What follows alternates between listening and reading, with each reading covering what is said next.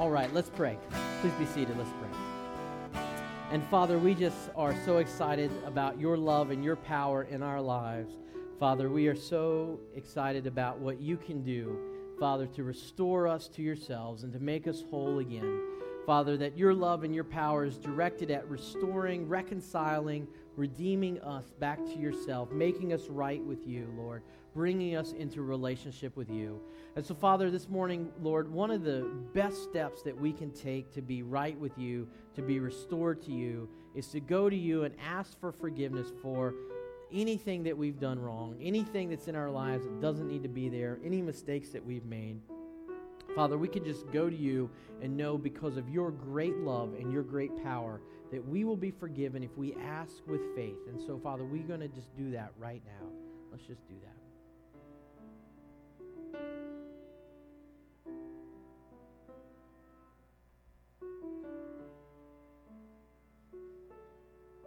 And Father, forgive us, Lord, of those things. And as we move forward in our relationship with you, may we experience your love in a greater way every day. Father, as we talk about this issue today of you being a substitute, Father, may that represent our lives. Lord, and as we decide and to follow you every day, Lord, may you be the sacrifice for us. Father, may we turn over everything in our lives to you. Father, we ask this morning that you would send your Holy Spirit into our lives to just give us the wisdom and knowledge to put this into place, Lord, making you and allowing you to be our sacrifice, our once and for all sacrifice, Father. Lord, and above all else, we ask that the Holy Spirit would just empower us to live our lives according to your plan. We pray this in Jesus' name. Amen. All right, well, I'm not going to show a clip this morning, and the reason is because the clip last week was Hollywood Clip, and it basically demonstrated this idea that people are more than willing to sacrifice their lives for something that is worthwhile, or at least Hollywood would like for us to believe that. I have the venti this morning because of getting no sleep with Bridget last night. Okay, so I'm just going to put that there and reference it from time to time, so please forgive me for that. Maybe once a year this happens. All right. So the thing is that last week in the movie clip, we basically saw a person who is willing to sacrifice their life for a young child because the young child was innocent and had their life to look forward to and all that stuff. And I realized this week, kind of looking for a movie clip, that the problem is it doesn't really capture the idea. There's really no clip out there that captures the idea of Jesus' sacrifice for us. Well, that's what we're going to be talking about this morning. Plus, this is a longer message, and so we're just going to get right to the heart of it this morning. Jesus as sacrifice. This is our 3-week series that we've been working through. Why Jesus' death matters to us. A lot of times, as I mentioned last week, the reason why I'm doing this series is a lot of times we come to church at Easter, and maybe we don't go to church regularly, maybe we just come at Easter, whatever the case may be, or maybe we do come regularly and we come at Easter, and we hear a lot of things about how Jesus died for us, right? I mean, that's the Easter story. But why did he die? Why does it matter that he died? Was it important that he died? Did he die just because he was showing how much he loved us? Well, no, that's not why he was dying. And so there's lots of things that we want to talk about, and it's kind of a very, very interesting picture that the Bible presents about Jesus' sacrifice and death for us. We're going to talk about that today. Here's our strategy. Last week, I also did something a little bit unusual, which is sometimes I'll want to do a message, and there will be no way for that message to fit in to just one time together, okay? So if you came last week, you got like the preview, except that it was like a 35-minute preview. And the reason why I had to do that is to basically build the backstory. So last week we talked about in the Old Testament, if you're familiar with this, if you've been to Sunday school at some point in your life or you watch the History Channel, you'll know that the ancient Israelites, they used to sacrifice animals, right, as a way to be right with God. And one of the big difficulties I find in teaching this idea, the sacrificial system in our world today, is because this idea is very foreign to us today. It's a very unusual idea. And it is very easy for pastors and speakers to get bogged down in details. They'll show you charts, and they'll say, well, the grain offering was for this, and the peace offering was for that, and the wave offering was for this, right? And the problem is those details are good and useful, but a lot of times they hide the central big picture truth that's there. So we don't want to do that. So no charts, no images, no pictures, or anything like that. We just want to go ahead and hone in on the truth. And one of the big truths of the sacrificial system that we talked about last week is that God made it possible, that he implemented that to teach people several things, okay? It was training wheels, although just take that word with a grain of salt, but it was training wheels, as we talked about last week, to teach the people of God several things, including, number one, that when we make mistakes, when we screw up, when we act selfishly, what the Bible calls sin, that when we do those things, that there's consequences for that, right? We can't go steal something from our neighbor, and there'd be no consequences of that. If we lived in a world like that, it would be anarchy, and it would not be a very pleasant place to live. But even more so, that there's a consequence of that as far as in our relationship with God. But even more importantly, we talked about last week that when we are trying to overcome the guilt that's in our lives, and by guilt, I do not mean feeling guilty. That's something totally different. But by actually being wrong in a situation, that to overcome that, we have to do something about it. Let me give you an example. If I go and I get in my vehicle and I drive down Capitol Avenue and I run the red light here at Sierra, and the police officer sees me and pulls me over and he gives me a ticket, then he gives me that little piece of paper and it says what? It says you have to check whether you are innocent or whether you have guilt, whether you are guilty, okay?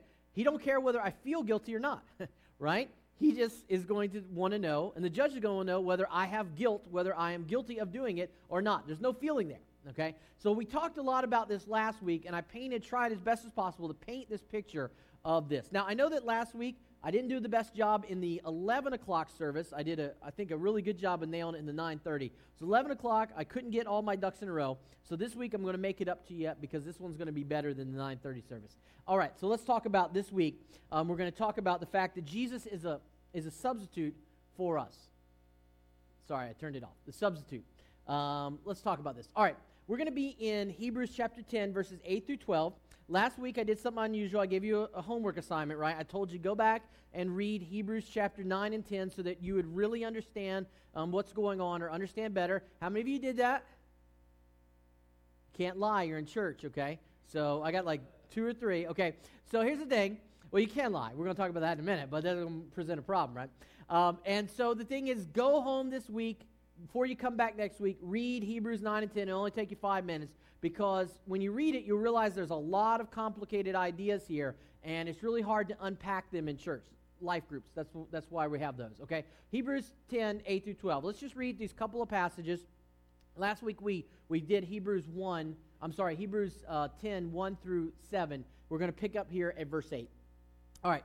First, Christ said, "You did not want animal sacrifices or sin offerings or burnt offerings or other offerings for sin, nor were you pleased with them, though they are required by the law of Moses." Now, here's a really interesting thing. In my life group this week, we had someone who asked me this question. They said, "Well, Pastor, I'm confused because it looks like at the beginning of the Bible that God really wants people to make sacrifice. But even before you get to the New Testament, when you get to the prophets, there are lots of verses like this, which he's quoting, which says sacrifices doesn't matter. I don't understand. Were sacrifices required or were they not?" Well, that's what we're going to talk about a lot today. You see, the problem is that what God requires of us and what he wants of us sometimes are two different things. But even more importantly, there is an exterior part of it, and then there's an internal part of it as well. So what happens is that those things are not internally consistent. They're not contradictory. Sorry. They are internally consistent. They are not contradictory, and here's why. Because from the beginning to the end of the Bible always says that faith is what puts us right with God. It's faith, okay? Now, we're going to go through this very clearly in just a minute, but let me give you an example. Even all the way back in Genesis chapter 3, right? The first time we really have a conflict or anything like that, the Bible is clear that it is faith that will restore people back to God. All the way to Revelation, it is faith that makes us right with God. We're going to talk about this because sometimes we get caught up in the external and we miss the internal. All right, let me just continue for a moment. Then he said, look, I have come to do your will. This is Jesus speaking here, that he has come to do God's will. He cancels the first covenant in order to put the second into effect. Really what it says in the original language is that he takes over the first covenant. And what that means is that he is coming to be a sacrifice himself to end all the other sacrifices that need to be made. Again, we're going to develop this as time goes on here this morning. For God's will was for us to be made holy by the sacrifice of the body of Jesus once for all time. Under the old covenant, again, this is the idea of Moses here, the priest stands and ministers before the altar day after day, offering the same sacrifices again and again, which can never take away sins. But our high priest offered himself to God as a single sacrifice for sins, good for all time. That's talking about Jesus. Then he sat down in the place of honor at God's right hand. Now let me mention one other thing too. I mentioned this at the end of the service, in the first service, but I want to say this up front here. You have to understand that Hebrews was written for Jewish people who were so convinced by culture that they forgot what God's original plan for them was. Okay? So there were a lot of people who came to Christ in the first century, and culture and their religious culture had so confused them that this is really directed to them, not to regular folks like us, because none of us here, I don't think, are Jewish. Certainly we're not Jewish in the Jewish system, okay? So what we have to do is then break it down very simply for us. Let's talk about this real quickly this morning. 3 ideas if you want to follow along in your handout this morning. I need one more shot of espresso. Hold on. Our guilt is not removed by ritual. Okay, this is really critical, is that our guilt is not removed by ritual. Here's what happens. When we do something wrong, when we sin, when we make mistakes, that sin, that guilt that we bear because of it cannot be removed by ritual. Ancient sacrifice was the ritual demonstration of faith. Okay? Let me say that like 8 times. Ancient sacrifice was the ritual demonstration of faith. What that means is that when the people came into the temple and they made the sacrifice, whether the grain offering, peace offering, whatever, it doesn't matter the detail, what they were doing is they were using a ritual to demonstrate their faith before God. Okay? So what would happen is God said, listen, and we talked about this last week, to give the world training wheels, to understand that a sacrifice of monumental proportions is required to allow people to be right with God, to have relationship with Him, then we've got to set up a way, a covenant, a system whereby people will understand that sacrifice, okay? And so when people would go and they would sacrifice in the temple and they would kill the lamb or they would kill the bird or whatever it would be and whatever type of offering it is, then that was a ritual demonstration of faith. This is really important, okay? Because them going and sacrificing in the temple without faith really didn't do any good. All they were doing at that point in time was killing an animal or making some other kind of sacrifice, because it is faith that makes a difference. Again, we look at Genesis 3, right? And the Bible all the way before Moses, although Moses compiled the first 5 books of the Bible, even before Moses was given the covenant, he understood that what? That God had designed that there would be one eternal final sacrifice for all people. And that would be this Redeemer that would come in the future. Moses didn't know who it would be, but he knew that God would do it. The first book of the Bible ever written down on paper, one paper, papyrus or codex or whatever it was, right, was Job. And Job said, what? I know that my Redeemer lives, and one day he will stand upon the earth, right? Because he knew that God was going to send someone who would be a sacrifice for him, who would be a Redeemer for him, who would get him right with God. So, the thing is that, and of course we look also in Genesis, we see the example Abraham, this example that everyone in the Bible refers to. Abraham did what? How did Abraham get right with God? Did he go and make sacrifice? No. What did he do? He went, and when God told him what was going to happen in his life, Abraham believed God, put his faith fully in God, and God did what? Credited him with righteousness. In other words, God said, look, even though you have sin in your life, I'm going to extend to you the credit of my righteousness so that you can have relationship with me. So where does this leave us with the ancient sacrifices? Well, again, as we talked about last week, in this whole backstory, right, these ancient sacrifices were the ritual demonstrations of faith. So when people would come and they would make sacrifice, it was because they had faith, or it was supposed to be because they had faith in God, and the sacrifice was demonstrating that. It was the external demonstration of that. Let me prove this a little bit. What is this a picture of? Children praying. Okay, now, in this picture, there are two things. Number one, because they're children, we'll just assume. But number one, there's faith. And number two, there's ritual. What's the faith part of it that you see in this picture? Well, the fact that they are speaking to God. See, I don't want to use praying here, okay, because it'll confuse us. The fact that they are speaking to God and believe by faith in their heart that God hears their prayer and will answer their prayer. That is faith. What is the ritual we see in this picture? That's right. This is the ritual. Now, let me ask you a question. Do we have to do this when we pray? No, of course. The ancient Israelites, how did they pray? Right? That's how they prayed, okay? So we don't have to do that. Now, if I go out in the street corner, if I go out down here on the street corner and I get down on, one knee and I'm sitting there and the cars are going by and I go, God, Sunday morning because I want everyone to see me. God, I'm really upset that Terrell Owens got traded from the Cowboys and I don't know, okay, so, man, what's Dallas going to do? I mean, I know, okay, so I don't even know if they acquired a better wide receiver. I mean, the 49ers have no chance. The Redskins don't look good either. I mean, so, okay. So what am I doing here? Am I praying? Well, okay. If I'm sitting here, right, go Steelers, yeah, whatever. Okay, so if I'm sitting here and I look like I'm praying, but I'm not actually speaking to God, then am I praying? If I'm thinking about other things, then I'm not praying, am I? No. So, here's the thing. We can practice ritual without having faith, right? Because I can go out in the street corner and I can bow down and I can look like I'm praying. I can go through the ritual of praying without actually praying. Here's where this becomes really important for us today and for us to understand the Old Testament system as well. People tend to mistake ritual for faith.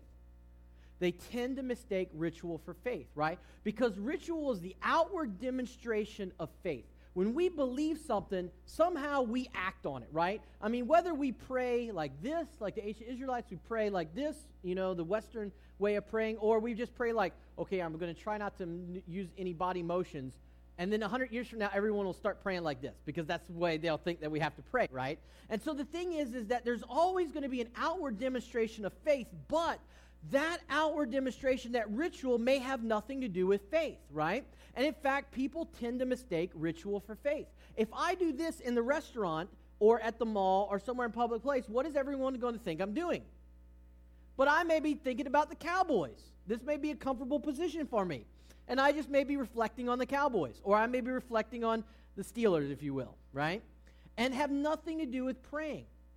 We see this in our world all the time, right? Let me give some examples.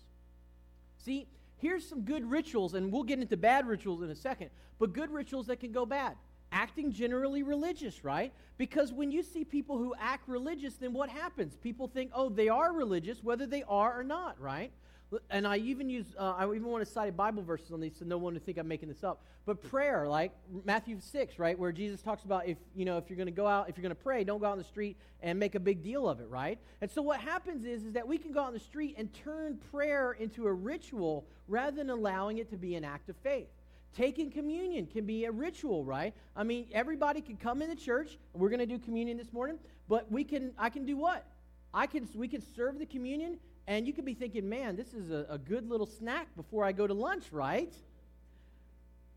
Not a big snack, but at least enough to get the metabolism going, right? Then it becomes what? An act of faith? No, a hollow ritual, doesn't it? Giving money, right? A lot of people do this. A lot of people come, they throw $20 in the offering plate hoping God will do something, right? But it's what? A ritual that may or may not have faith behind it. What about attending church, right? A lot of people come to church on Easter. A lot of people come to church just randomly, because they think that somehow coming to church is going to do something for them. It's a ritual. Now, here's the thing let me draw the point here. In the ancient world, it was very easy for people to do what? To go to the temple, to make sacrifice, and it be what? Just a ritual. Now, before you blame them, guess what happens in our world today? Lots of people go to church, and it's just a ritual for them. There's no faith there. It's just a ritual. right? The problem is that doing the ritual doesn't bring us any closer to God. This is why the Bible comes back later and says sacrifices are not what God desires. What the Bible is saying there is ritual without faith is not what God desires, right? Just because the Israelites went and they say, oh, look, I'm an Israelite, and they go to the temple and they make a sacrifice, right? If they have no faith, didn't do any good. Because what God desires is our heart to change for there to be faith in that ritual. Now, here's where the rubber meets the road a little bit, because we all know people who do what? Practice rituals rather than having real faith, and that becomes a problem. And in fact, here's where culture really messes it up, because when you go to someone and you ask someone, let's say you go to a coworker and you say, hey, just taking a survey here, what do you think that, I'm a Christian, I'm a Christian, so what do I have to do to have a relationship with God? In your opinion, what are they going to say? Let me say that again. If you go to someone at work and that person, you talk to them, you're dialoguing with them, and you ask them, what would I say about having a relationship with God? What are they going to answer you? I know I asked it like from the backward side. They're going to say what? Go to church, right? Why would they say go to church? If you ask the average person out there, what does it mean to be a Christian? What does it mean to have a relationship with God? In the Christian perspective, they're going to say go to church. Why are they going to say go to church? Because going to church is the ritual that they see. Now, I'm not saying that all rituals are bad, okay? We'll talk about that. Some rituals can be good, right? But the thing is, they are only external demonstrations of faith. That's all they are, okay? And so we have to make sure that we don't confuse ritual for faith. Let me make one more point here. It's the same way in the ancient world. So when we try to understand the sacrificial system, right, there were lots of people who would go, they would make sacrifices in the temple, right? They had no faith, and people thought what? Well, if I'm going to be a follower of God, then what do I have to do? Make sacrifice in the temple. When the truth has always been what? Faith. Since the beginning of time, the one way to be right with God is faith. Faith is the mechanism that does it. Look, we may have different rituals, right? We may sacrifice. If we're an ancient Israelite living 2,000 years ago, we may sacrifice in the temple. If we live in the modern world now, we may go to church, right? But those are just external rituals that help us in our relationship with God, and they are not the faith that causes our relationship with God to begin with. Now, of course, when I use this word ritual, I want to be careful, because I'm not talking about ritual in the sense of if I go down to some pagan god, in Santa Cruz and burn some candles for that god. That's a different kind of ritual, okay? That's bad in all kinds of ways, okay? What I'm talking about is these ideas that we see in the Bible that God encourages us to do, but he encourages us to do them because our faith is there. So like giving, for example, we give, but if we give just to give, then it don't really do anything, because it has to be an act of faith. It has to be an act of faith. Doesn't matter how much money you give, if it's not driven by your faith with God and your faith for God, it doesn't matter. All right, let me move on just real quickly beyond this point. Rituals are the outward demonstration of our faith. Rituals cannot remove our guilt. Our guilt, however, still must be completely removed. There's no option about this. There's no way to get around this. Our guilt must be completely removed if we're going to be right with God. Here's the thing. Our rituals only cover our mistakes for a time, okay? This is what happens, because when we approach God, then rituals are only designed to help us to build faith. They don't actually bring faith into our lives. Let me explain this, because I can see there's going to be a little confusion over this one. Let me give you examples. When the ancient Israelites came and they made sacrifice in the temple, right? What happened is that sacrifice covered the ancient Israelites for a time in two senses of the word. It covered them for a time because in the bigger sense of the word, Jesus was going to come and cover them for all time. We're going to talk about that in a minute. But it also covered them for a time because as we read in Hebrews, what had to happen to the Jewish people at the time? The people of God, a couple thousand years ago, what did they need to do? Well, it says here, let's see.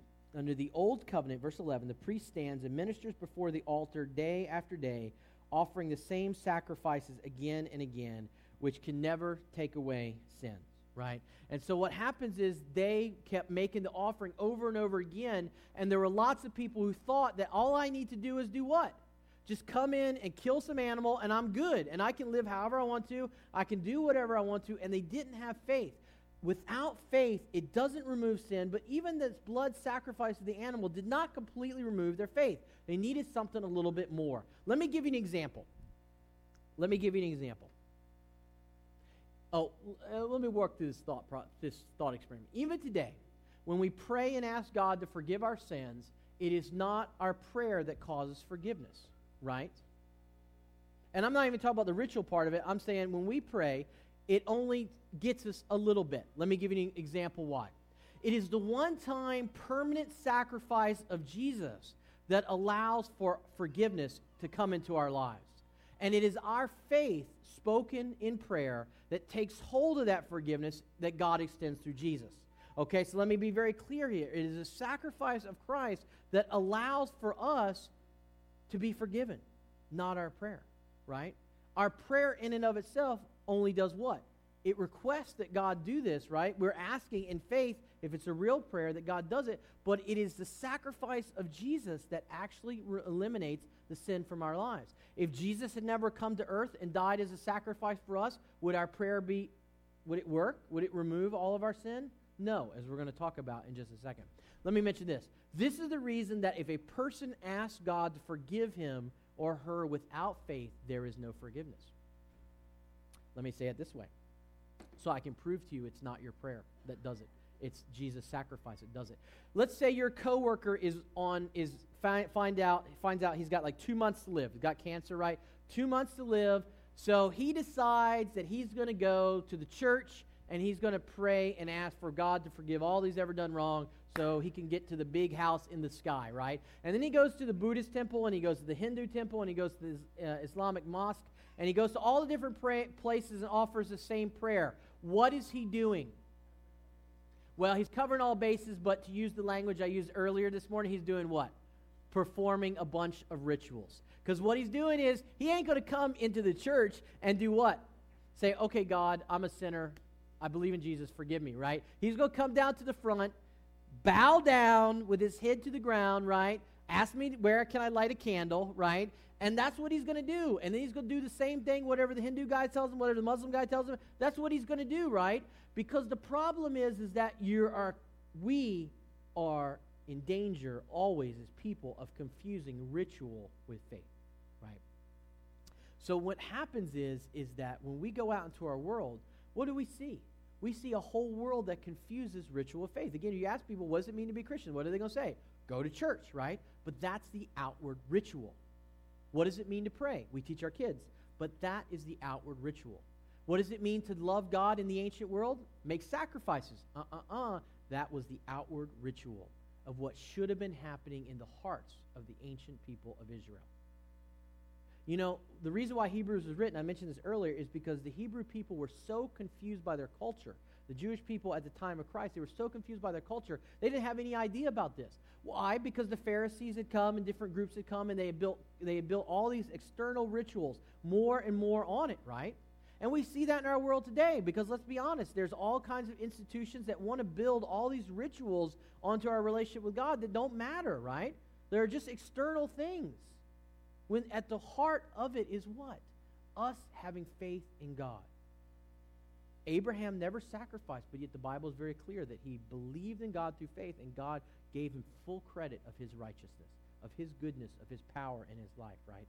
And the same thing holds true for us all the way through the Bible. The same thing holds true to us. It is not the external ritual. It is what God has done, specifically through Jesus, that allows us to be right with him. So this is the reason why we can't, unfortunately, go around and shop around our prayers, because it doesn't work, right? Because they're not offered in faith. Of course, if someone has 2 months to live, comes to BVC, and in faith asks for forgiveness, of course God will forgive them, right? But it is not because of the power of the prayer or the heart of the broken person. It is because, first and foremost, Jesus died for them as a sacrifice and opened the door for that prayer to have meaning and efficacy to begin with, for it to be effective to begin with. Jesus was a sacrifice as well as a substitute for us. Let's talk about this a little bit, because here's what happens. Not only, we've talked about this ritual problem, and now we need to jump real quickly onto the sacrifice and the substitution problem, because what happens is that when we deal with this, we know that we cannot do a ritual. Let me give you an example. I run the red light from the example that we used last week. I run the red light. The cop pulls me over, says, "Are you innocent? Do you have guilt? Are you guilty?" And so I have to say guilty, because he's got the clock or the picture or whatever. And so I go before the judge, and the judge says, "Okay, you've run a red light, and we're going to sentence you to thousands of hours of community service, $250, whatever." And so I say, what could get me out of the situation? How about a ritual? So I think about like Bugs Bunny and go, "Hello, my darling, hello," right? And I do that for the judge, and he says, no, just stop. No. A ritual is not going to get you out of this, right? You can sing, you can dance, those are rituals, but it's not going to absolve you. You have to make right with the people of California, state of California. You got to make right with it. So I think about it, and I say, okay, so how about I give a lot of money, right? And in California, that would work, because that would get us off we'd be done with the ticket and that sort of thing. If we give a whole lot of money, I don't know, maybe But the thing is that here's what comes into a problem, right? The problem where this idea breaks down is that we don't just make one mistake in our lives. If we were really to go before the judge in the state of California, he would say, "Well, you ran the red light, but oh, by the way, Mr. Estes, you have 25 unpaid parking tickets. You have several speeding tickets. You have a bunch of citations on your name. How are you going to pay for all that," right? So the problem is that we need something to really push us over the top to get rid of this. Because not only do we have mistakes in our past, not only do we have mistakes in our present, but we have mistakes where? In our future, right? So because we know that from this day forward till the day we die, we're going to continue to make mistakes. The Bible says that we have sin in our lives. There's no way to overcome it. We try to minimize that, right? We don't want to do it. We try really hard not to do it. We ask for forgiveness because of what Christ has done, but it's still a struggle that we have, right? So somehow the judge wants us to pay for, get this, all the stuff we've done wrong in the past, the stuff that we did today, running the red light, and all the stuff we're going to do in the future. Well, how in the world are we going to do that, right? How do we do that? Well, here's the interesting thing. When we talk about Jesus coming and dying on the cross for us, is that he was not just a sacrifice, but he was a substitute for us as well. I don't have a slide for this, so let me just build this picture. So, okay, I stand before the judge, and I think, okay, no, hello, my baby, hello, my darling, because he's not going to take ritual. And I don't really have the money myself to cover it. So, and since a lot of it is time-consuming, community service, all that stuff, what if I found someone who would take my place, right? Sounds like a good idea, right? What if, instead of penalizing me, I could find a scapegoat, to use a biblical word? I could find someone who would take the penalty for me, right? That would be pretty awesome. So I think about it, and I say, "Judge, I have an idea. I really don't want to pay for all my past, present, and future transgressions that I'm going to have, so is it okay if I have someone pay that for me?" Right? Judge says, "Okay, I can, yeah, so as long as somebody pays, state of California don't care. As long as they get their money, their community service, they don't care," right? So here's the thing. I go out on the street, I see some homeless guy. Say, "Hey, dude, come here. I'll give you $50 if you go in that courtroom and tell them that you'll take all of the penalty for me on you. You'll do the community service, you'll do this. Don't worry, you'll get food, probably they'll may give you a place to stay, all that stuff," right? So the homeless person goes in there from the judge and says, "Hey," and I say, "Listen, this is the guy that's going to be my substitute to take the penalty for my mistakes." Why will that not work? Because the homeless person has his own penalty to pay for, doesn't he? See, the problem is that the judge is going to look at the homeless person and say, "Wait a minute, I know him. We already ticketed him 4 years ago, 2 weeks ago, next month, for what? Loitering, for trespassing, for this, for that," right? He's got his own baggage to deal with. No. If you want to get out of this, you need to find a substitute that doesn't have a record, right? And so, of course, we know that God sent Jesus to come into our world to be a sacrifice, a substitute for us, because he was sinless. He had no sin. So when we ask Christ, and this is a biblical example, but when we ask Christ to stand before God and take the penalty of our mistakes, he can do it because he doesn't have those blemishes in his life. In fact, the Bible says that he is the Lamb of God, and it uses the metaphor of lamb because the lamb is white as snow, without blemish, without stain, without mistake, without anything in his life. And that's what allows Jesus to be not only a sacrifice, but be a substitute. So when Christ comes and dies for us at Easter, right, he comes and dies as a sacrifice because he's sacrificing his life for us. But he's actually doing more than that, because he's actually being what the Bible, theology calls a substitutionary atonement for us, which means what he's doing is he's stepping into our spot and our place and taking all the bad stuff that we deserve on his back. He is able to do it. I'm getting a little ahead of my slides here, but he is able to do it. Why? Because first of all, he is without blame, but second of all, because he is fully God himself. And by that, he is powerful enough, by that he is perfect enough, by that he is significant enough to take the blame for himself. If I go to that judge and the judge says, you got to pay for all your mistakes, and I say, well, Judge, can I go get someone to substitute for me? And he says, yeah, okay, well, I'll entertain this idea, right, if I'm using my, I don't know, Boston legal speak or something here, right? I go out, I see the homeless person, I say, I know the judge is never going to let me get by on a homeless person, so I go down to Scientology Center, and I capture Tom Cruise, put the bag over his head, drag him to the courtroom, right, bring him in, and I say, listen, Tom Cruise is going to stay in my place. The judge says, wow, I like having Tom Cruise here more than you, so yeah, he can be a substitute for you, right? Well, that's a silly story, but to pay for our mistakes, all of our mistakes, requires someone bigger and better than ourselves.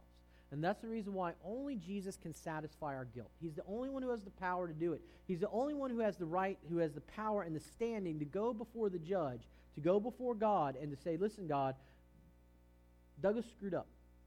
He knows he did it. He wants to be forgiven. So I want to be a substitute for him. What that means is he pays the price. He pays the penalty. He does the community service. He does the time because of us. And I get to go what? Free.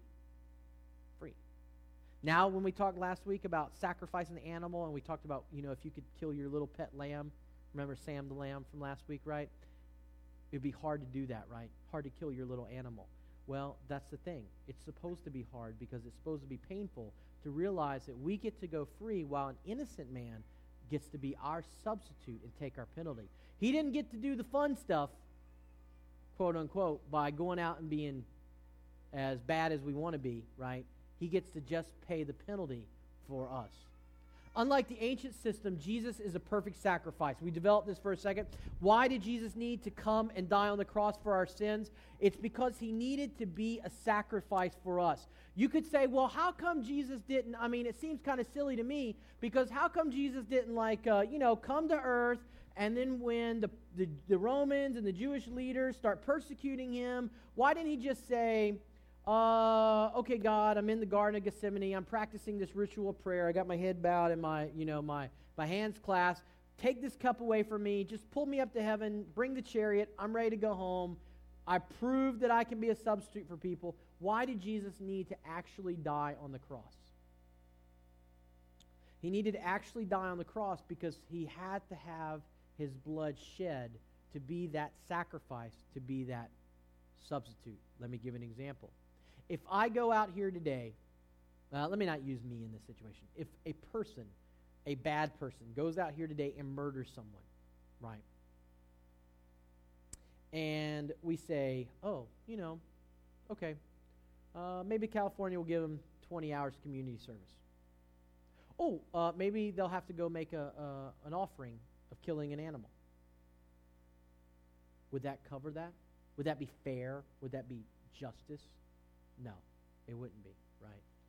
And so in the same way, God knew that to pay for all of the mistakes, to be just and fair, all the mistakes that we'll ever make, takes the actual blood of someone far greater than an animal, far greater than you and I. Even if the murderer sheds his blood, he can never restore back the blood that he shed. Only something far more significant, only God himself can do that. And that is why God required that. Unlike the ancient system, Jesus is a perfect sacrifice. Let me just read this real quickly here in Hebrews 9. With his own blood, not the blood of goats and calves, he entered the most holy place once for all time and secured our redemption forever. Skipping down a few verses, that is why he is the one who mediates a new covenant between God and people, so that all who are called can receive the eternal inheritance God has promised them. For Christ died to set them free from the penalty of their sins they had committed under the first covenant.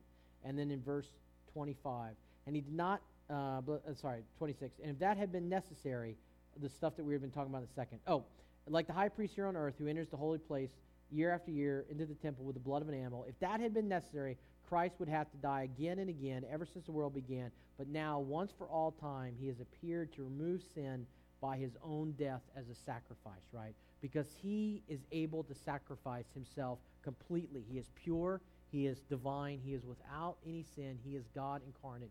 And so as he is able to sacrifice himself for you and me, to put himself in our place, to take away the mistakes that we have made. As we're going to pick up next week, Jesus continues to testify on our behalf before God. This is the awesome thing. I'm just going to hit on this right here real quickly, but at the end of our passage we read today, it said, then he sat down in the place of honor at God's right hand. So not only does he serve as a substitute for our mistakes, but he is right now acting as our substitute in heaven, right? Even when we go out and we struggle and we face problems in this life, he is there acting as a substitute, ready to be there. He does not want us to have ritual that without faith, because there's plenty of rituals, there's all kinds of rituals that we can do, but it doesn't remove our guilt. Only someone willing and capable and powerful enough to not only sacrifice themselves for us, but put themselves in the penalty phase for us, to be a substitution for us, only that is going to eliminate all the mistakes that we have made and set us right with God. Only that is going to make the judge happy. Only that is going to bring justice to our world. The cool thing is that the way we have that is what? What do we have to do to get Jesus to be our substitute? What do we need to do? Hello, my baby. Hello, my darling. Right? Is that what we need to do? Faith. It is simply our faith that allows him to work in our lives. Let's pray. Father, we just come before you this morning, Lord, and with all heads bowed and all eyes closed, a ritual I know. Lord, I just want to give an opportunity. If there's anyone here this morning that has never, that that's, that just says, God, I've been looking at rituals my whole life, and I've never put my faith in you. Maybe there's someone here for the first time who says, I want to put my faith fully in God, no more trusting in rituals. Is there anyone here like that who wants to do that? Just lift up your hand this morning. Anyone here like that? All right, then for the rest of us here, Father, Lord, we pray, first of all, that we would not put our hope and trust in rituals, Father, but that we would put our faith in you. Lord, that above all else, we would trust in you and you alone. Father, that we would just take hold of that, of your desire to work into our lives, and we would put our faith in you. Father, I pray that as we go through our world, there will be so many people who we meet who are convinced that knowing you is all about ritual. And I pray, Father, that you would point them to the sacrifice that Jesus made, to the faith that we must have in that sacrifice. Father, there are so many people in our world who are confused by this. They're confused by their culture. Father, help us to reach out to those people and to demonstrate that it is sacrifice, faith, that really makes the difference, that really is the meaningful thing. Father, we pray all of this in Jesus' name. Amen.